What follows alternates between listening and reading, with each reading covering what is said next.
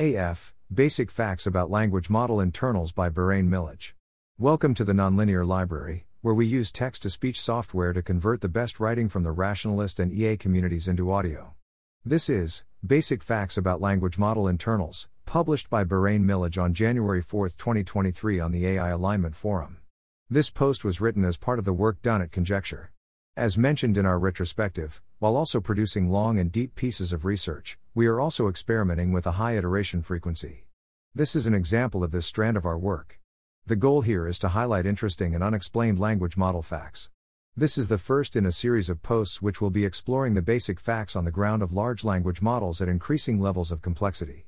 Understanding the internals of large-scale deep learning models, and especially large language models, LLMs, is a daunting task which has been relatively understudied. Gaining such an understanding of how large models work internally could also be very important for alignment. If we can understand how the representations of these networks form and what they look like, we could potentially track goal misgeneralization, as well as detect MESA optimizers or deceptive behavior during training and, if our tools are good enough, edit or remove such malicious behavior during training or at runtime.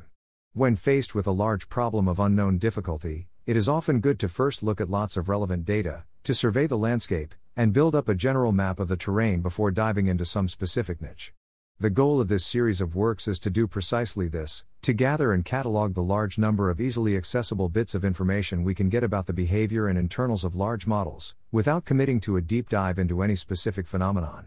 While lots of work in interpretability has focused on interpreting specific circuits, or understanding relatively small pieces of neural networks, there has been relatively little work in extensively cataloging the basic phenomenological states and distributions comprising language models at an intermediate level of analysis. This is despite the fact that, as experimenters with the models literally sitting in our hard drives, we have easy and often trivial access to these facts. Examples include distributional properties of activations, gradients, and weights. While such basic statistics cannot be meaningful explanations for network behavior in and of themselves, they are often highly useful for constraining one's world model of what can be going on in the network. They provide potentially interesting jumping-off points for deeper exploratory work, especially if the facts are highly surprising, or else are useful data points for theoretical studies to explain why the network must have some such distributional property.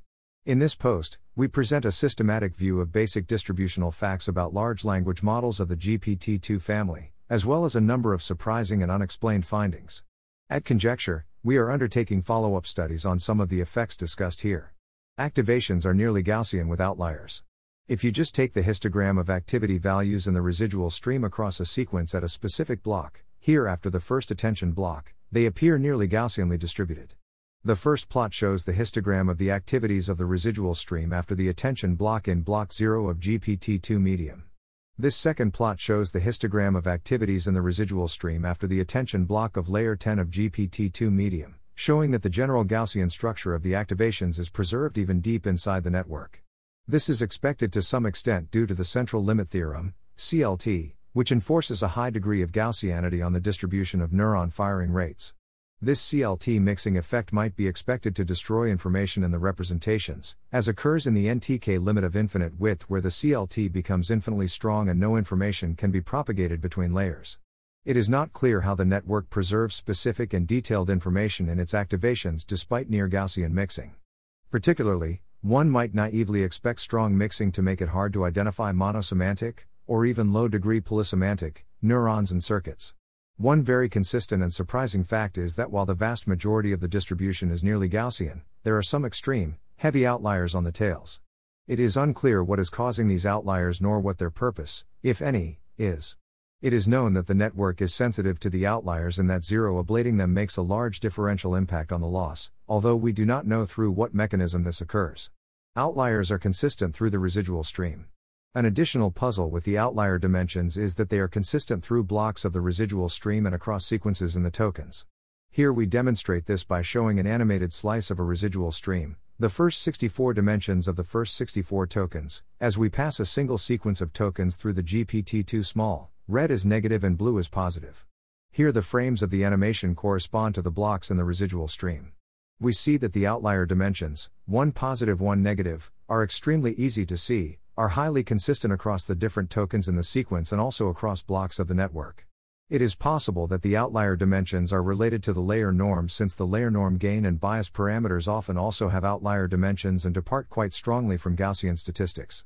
We commonly find outlier dimensions across various models and datasets. We are unclear as to why they are so common and whether they are some kind of numerical artifact of the network structure or whether they serve a specific function for the network. Some hypotheses about such functions could be that the outliers perform some kind of large-scale bias or normalization role, that they are empty dimensions where attention or MLPs can write various scratch or garbage values, or that they somehow play important roles in the computation of the network. Weights are nearly Gaussian. Similarly to the activation distribution, if you plot a histogram of the weights of GPT-2 models, and indeed other transformer architectures, you will see that they are also seemingly Gaussian and, unlike activations, do not tend to have outliers. While this is just the plot for the input fully connected layer, FC_in block 5 of GPT-2 medium, in practice this pattern is highly consistent across all the weight matrices in GPT-2 models. This is surprising a priori, since there is no CLT-like explanation for the weights to be Gaussian.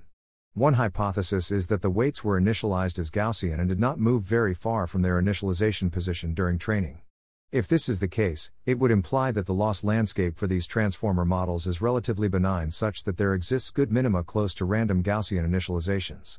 It would also be interesting to explicitly measure the degree to which weights move during training for models where we know the initial state. A second hypothesis is that, with randomly shuffled data, we should expect the gradient updates to be uncorrelated beyond the length of a sequence.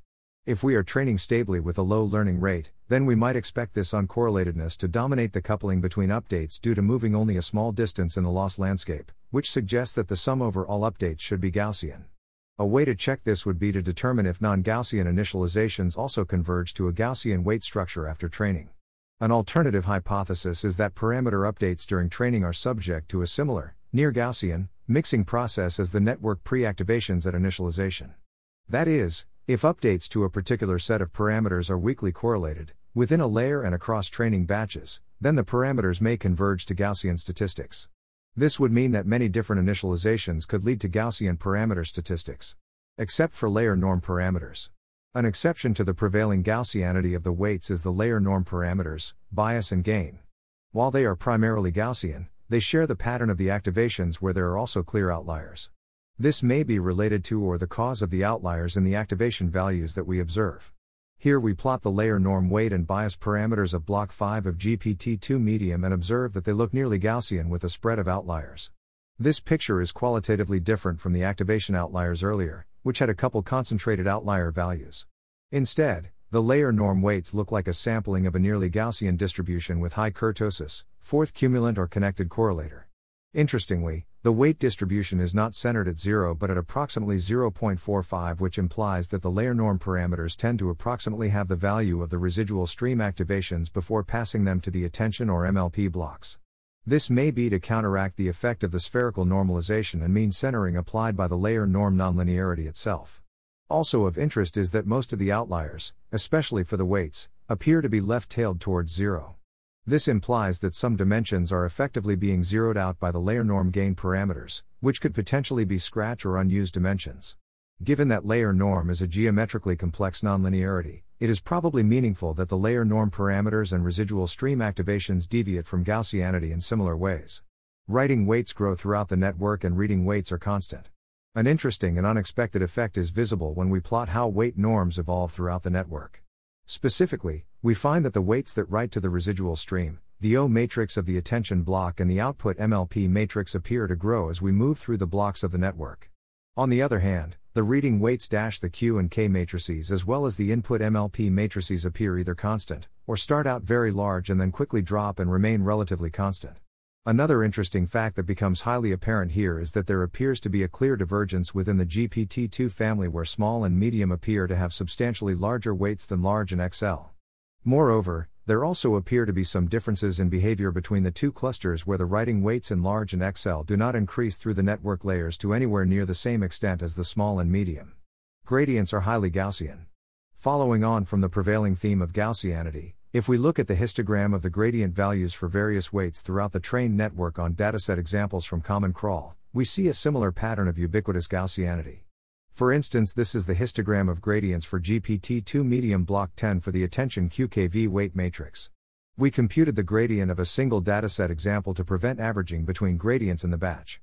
In any case, the gradients appear highly Gaussian with zero mean, but with a few consistent outliers at low or high values. The consistent outliers at 0.0001 and -0.0001 likely reflect the gradient clipping threshold, and that in practice without clipping these outliers can be much larger. Again, this is probably due to CLT-style summation of values in the backward pass. Here, again we can see the challenge of gradient descent and backprop to fight against the information-destroying properties of CLT. This is likely a serious source of gradient noise which must be counteracted with large batch sizes. While this is just one gradient example, we have plotted a great many of them and they almost all follow this pattern. All weight parameters show the same singular value pattern, power law. An intriguing pattern emerges when we study the distribution of singular values of weight matrices in transformer models. If we plot the singular value against its rank on a log-log scale, we see a highly consistent pattern of a power law decay followed by a rapid falloff at the end of the ranks. Here we have plotted the spectrum of the weight matrices of all blocks of GPT-2 medium. We see that the singular values of the weights of all blocks tend to follow a highly stereotypical power law behavior with a drop-off at around the same point, suggesting that all of the weight matrices are slightly low rank. Interestingly, most blocks have approximately equal spectra and sometimes there is a clear weight ordering with the singular values either increasing or decreasing with depth. The first interesting thing is that this spectrum implies that the weight distribution is not as truly Gaussian as it first appears. The spectrum of Gaussian random matrices should follow the Marchenko-Pastur distribution, which is very different to the power law spectrum we observe. The power law spectrum is highly interesting because it is observed in many real-world systems, including in the brain. The power law spectrum may be related to the expected Zipf-Fion distribution of natural language text, but empirically the covariance of the input data follows a different, albeit still power law, distribution. Power laws are also implicated in the scaling laws as well as analytical solutions to them which may be connected.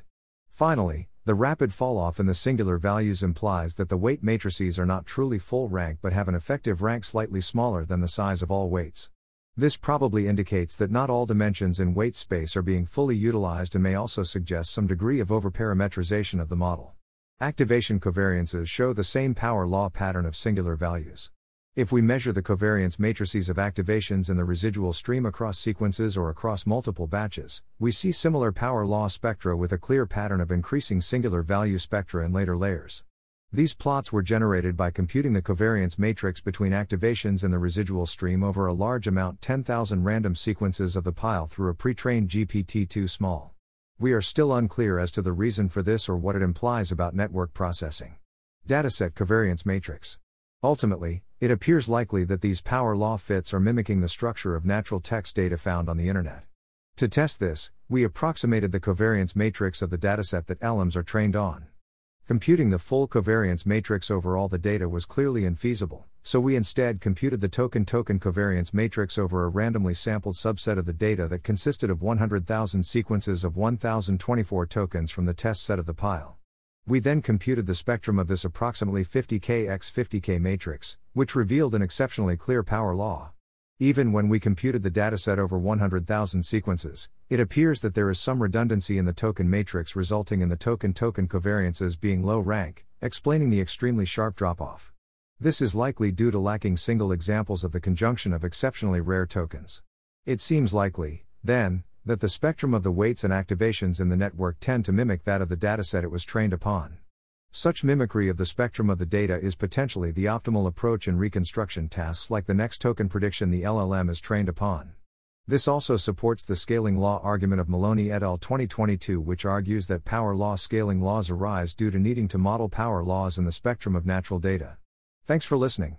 To help us out with the nonlinear library or to learn more, please visit nonlinear.org.